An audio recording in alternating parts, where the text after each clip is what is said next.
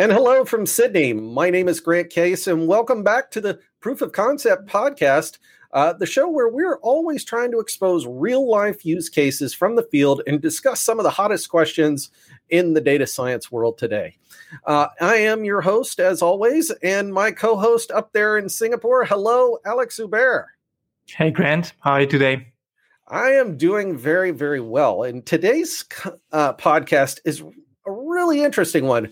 And I think we start out this question. I think we're going to bust it into two different podcasts, but this first one is really around why should I care about the fancy AI model?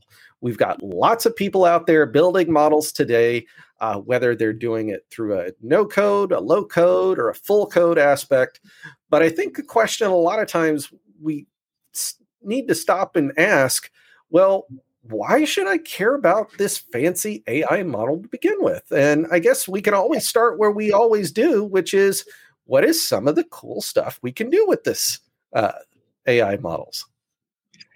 Yeah, I mean, when I was thinking about our conversation, I was obviously trying to go back to how I got myself into data science, and one day I heard about Kaggle and all the cool people, all the cool PhDs that were translating their key researches into the Kaggle community to tackle real life problem. I mean, real life, it's a Kaggle data set, right? It's not exactly real life, but still at the time, it was pretty innovative. It was pretty cool. And then the same people grew libraries like scikit-learn, and then grew library like TensorFlow, and then you had Keras, and then more and more of those cool open source libraries that help PyTorch comes along.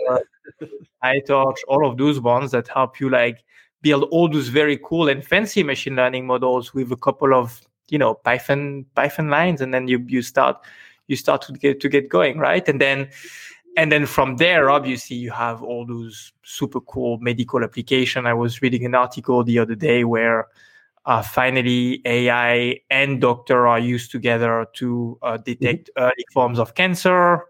I think it was a couple of days ago as well that DeepMind released all that catalog of proteins that they have unfolded thanks to another great algorithm that they have built. I mean, some sort of AI. So there is definitely some cool stuff happening thanks to very fancy machine learning models. That we cannot deny.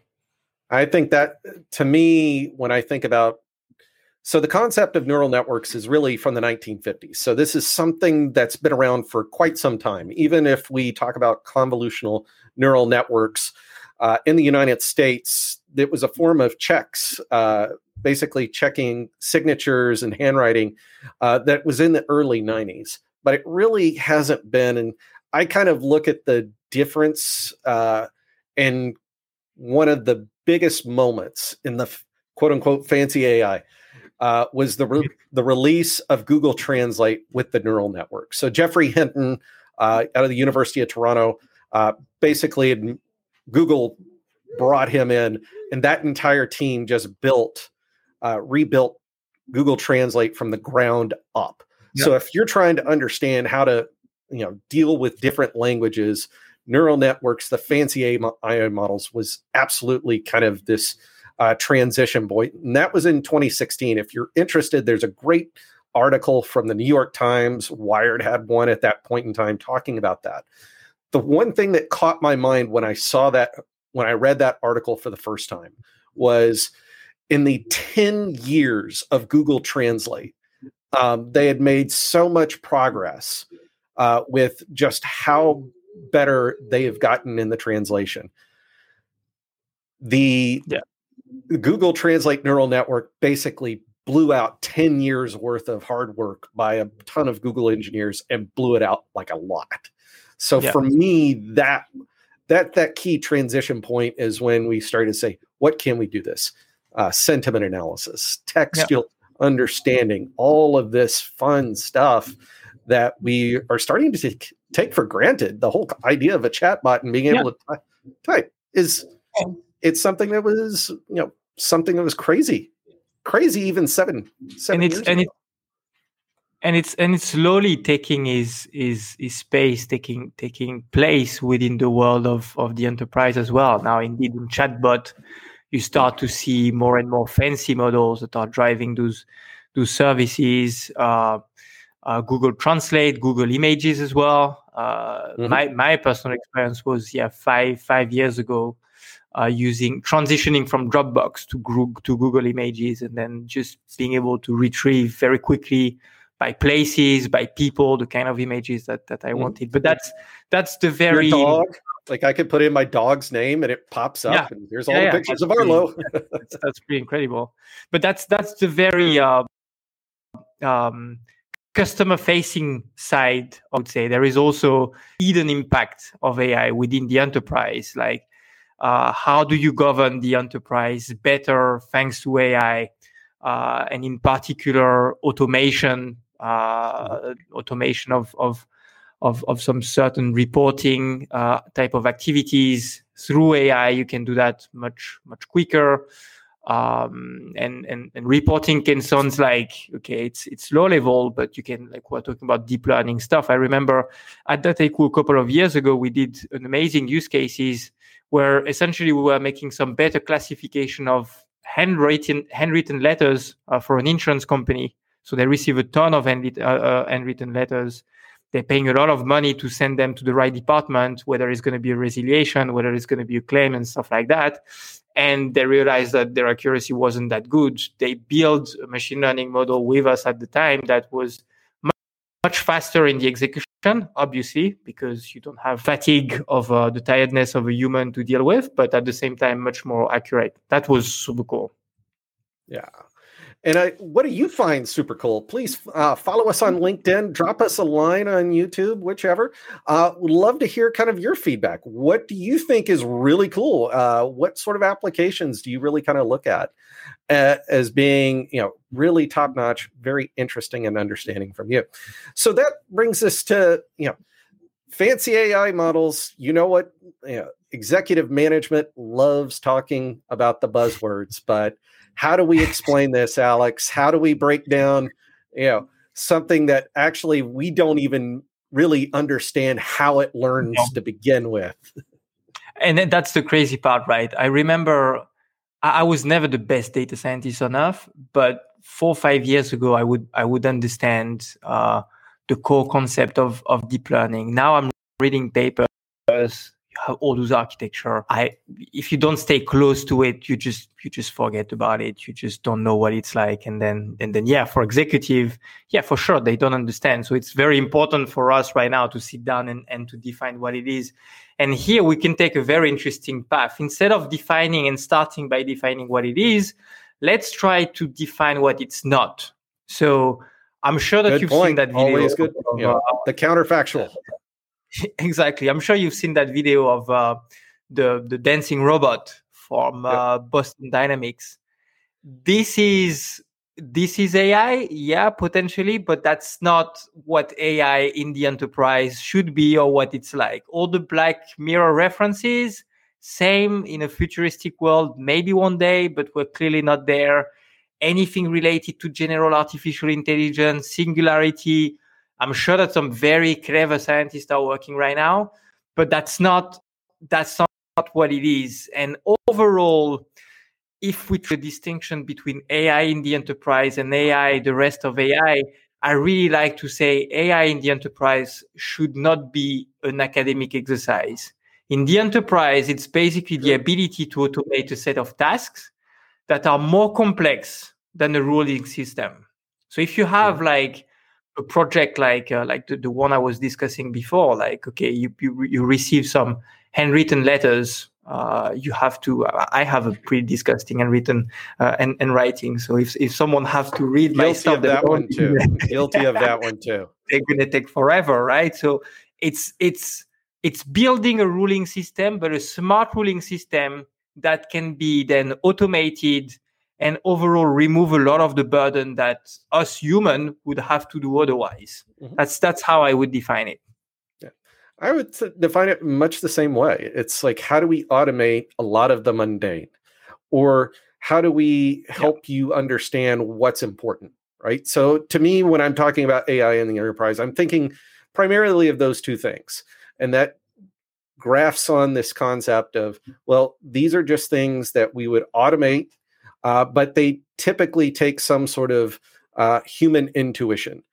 I make the distinction kind of between our overall general machine learning versus when we're looking at kind of the fancy AI models, is when we're doing things with the AI models, the neural networks, they tend to be much more I don't want to say esoteric, but very much more complicated. They take more of what we would consider a human intuition versus when we're doing a classic regression problem or a classic k-means clustering algorithm. No, clearly, and otherwise, like overall, AI can deal with a lot of, especially if you manage to have like some very rich data, some fairly complex data, but it will only work in a well-defined environment, and you need to be quite explicit as what you're expecting into those boundaries.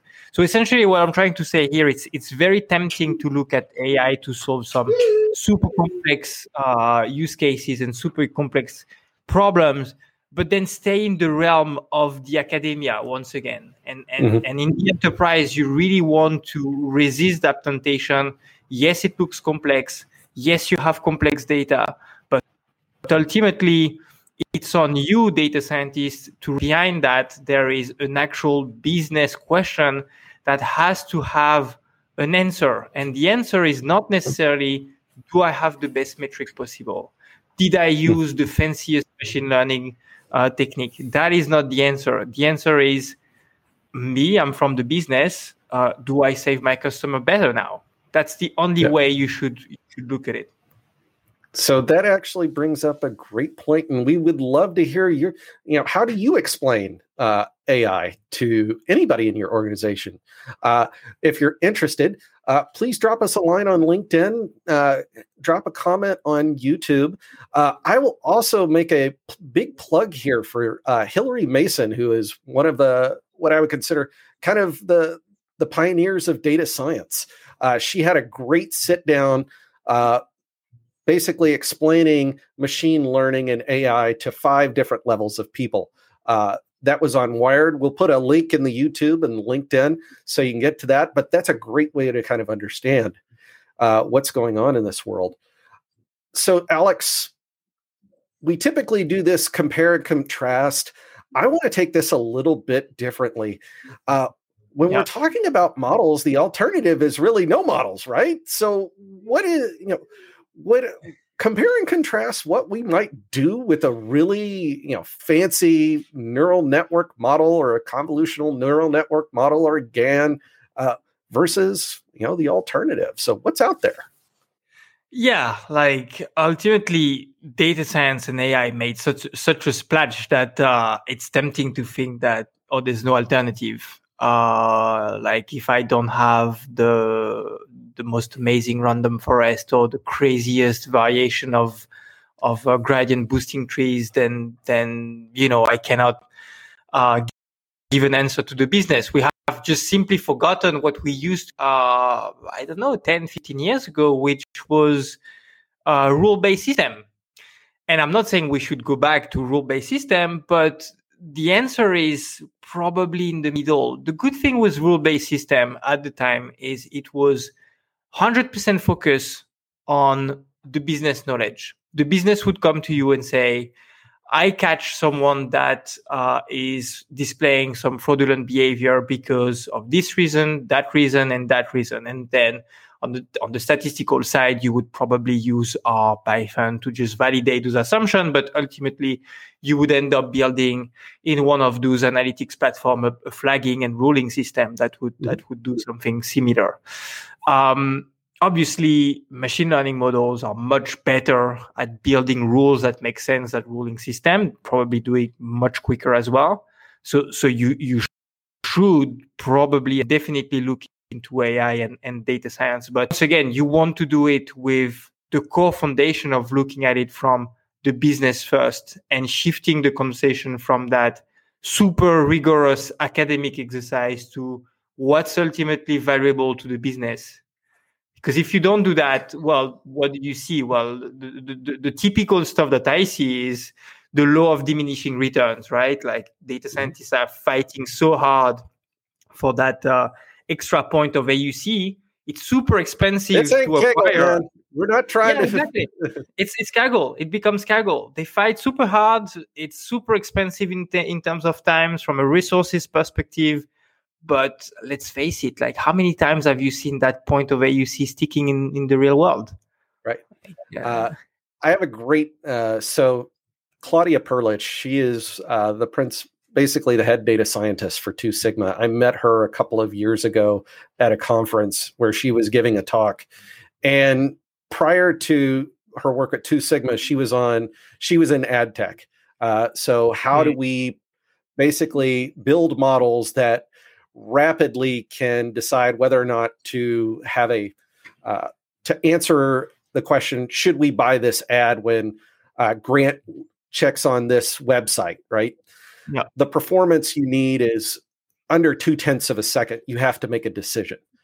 So they had about 10 million variables, and 800,000 of those, basically we decomposed into make it easier for the model itself. One of the audience members is like, well, why don't you use a neural network, or why don't you use a more complex model? Because she was saying, well, we're just using logistic regression. And her answer response is like, you can't make it that fast. You can't score that fast. What's the business problem? What's the business problem? The business problem is I have to make a decision. All the business constraint, the business context. And this is what I mean by really switching from, okay, I understand you have to do it rigorously. It's important. In data science, there is the word science. Normalize your data, all this kind of fun stuff, of course, but then do not ignore the real world. And as soon as you can incorporate the real world in what you build, then you realize that fanciness doesn't matter that much. And then you can focus on the real important things once again, which is business, customers, and avoiding okay, you have a model that works in theory, but then that can potentially create some problem like overfitting. And then the cousin of overfitting is potentially bias. And then that's even So when we even talk about medical, right? So they're in the medical industry. AI is super, super, super hot right now. But one of the issues that's had is the deployment of models into specific, or the ability of a model to generalize across different sites. And we're not talking the difference between Nigeria and the US or Sudan and Singapore. We're talking about could be just a few, right across the street, or even in a different department. Yeah. So So for me, it almost becomes these end up becoming the starting blocks. So I see a lot of good organizations. Can we get value out of the model? Absolutely. But could we turn those into a set of rules? Will we be as accurate? No, because we're all along that efficient frontier of, high explainability, lower accuracy, lower performance versus more complexity, but lower transparency. To me, this becomes kind of that nexus point of the potential. So why can't I have both? Why can't I have a model that helps me find something, but can be as transparent as possible? So, and that to me becomes, we'll hold off on our typical, spend money, make money, make the customer experience better, because I want to hold that one off to our next session here, because I think it's going to fall in very, very nicely. But what I really want to do, Alex, is what is the predictions here? because there is a whole lot of, there's a whole lot of promise. There's a whole lot of ambiguity. There's a whole lot of noise. There's a lot of hype. I mean, how do we take the signal from the noise here? It's not like, first of all, AI is here to stay, right? We're not going to go back to rules. We're not going to go back to. We're not going to be Luddites. We're not going to be Luddites. No, that's done. And if we push the reflection further, the amount of papers that are going to come from the academia in the next few years is only going to grow and get bigger and bigger and bigger. And this is also going to find its way through the open source world, and all of those new methods, applications are going to be available in the enterprise. Ultimately, the enterprise are comfortable with open source concept. They realize that it's way less expensive to develop. It's kind of fine to to maintain as long as you have the right people.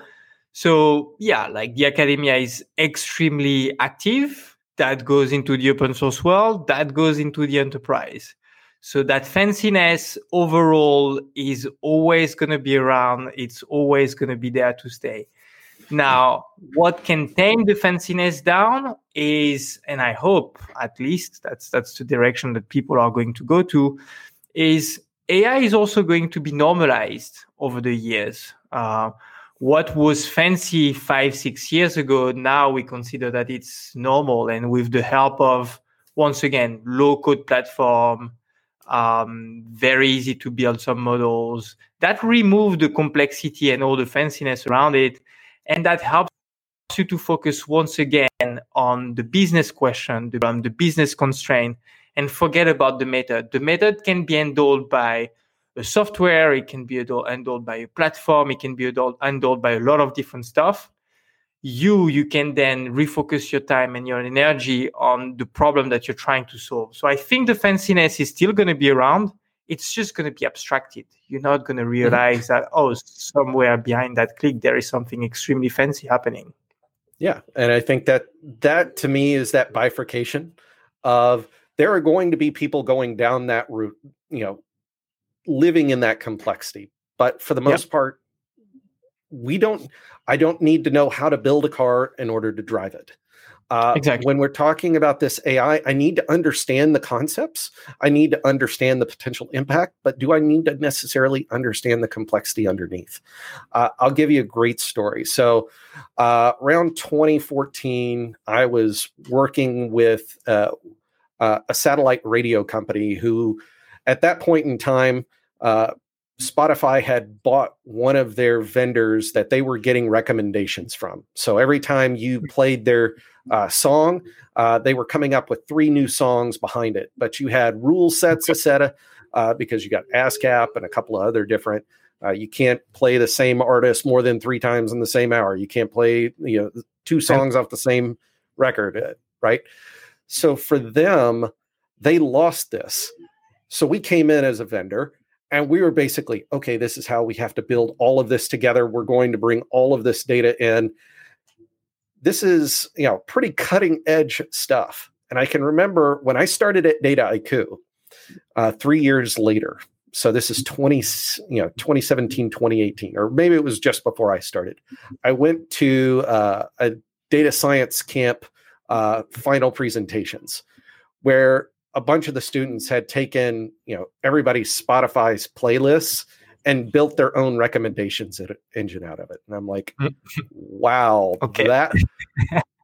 Okay, we were talking about $4 million deal at that point. Now you got a couple of, folks with $400 in credits from AWS now doing it. So to me, that complexity, it's always going to go down. The complexity may not drop, but the abstraction away from the complexity is always going to be important. That's exactly what's happening. It's exactly this. It's like you're going to have, obviously the research is not going to stop, but what's not going to stop either is the ability to abstract that complexity and make it simple for everyday usage, ultimately.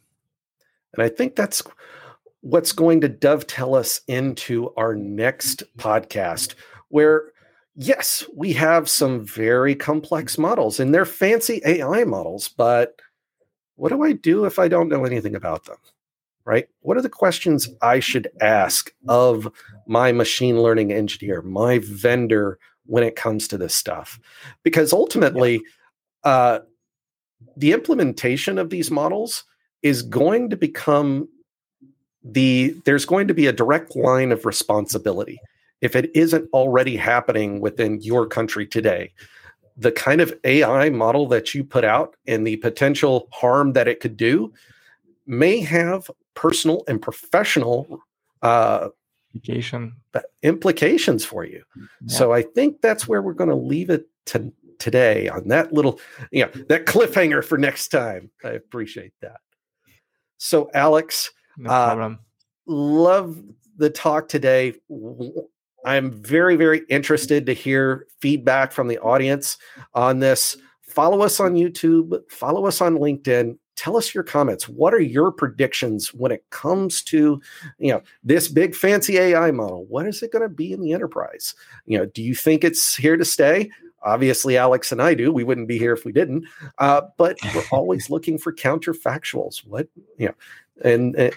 So for that, Alex Hubert, thank you so much on this one. This is a great podcast. I'm very much looking forward to this next one. And again, my name is Grant Case. Thanks for listening to the Proof of Concept podcast. Please catch us on LinkedIn, YouTube, or anywhere you get podcasts. So thanks so much.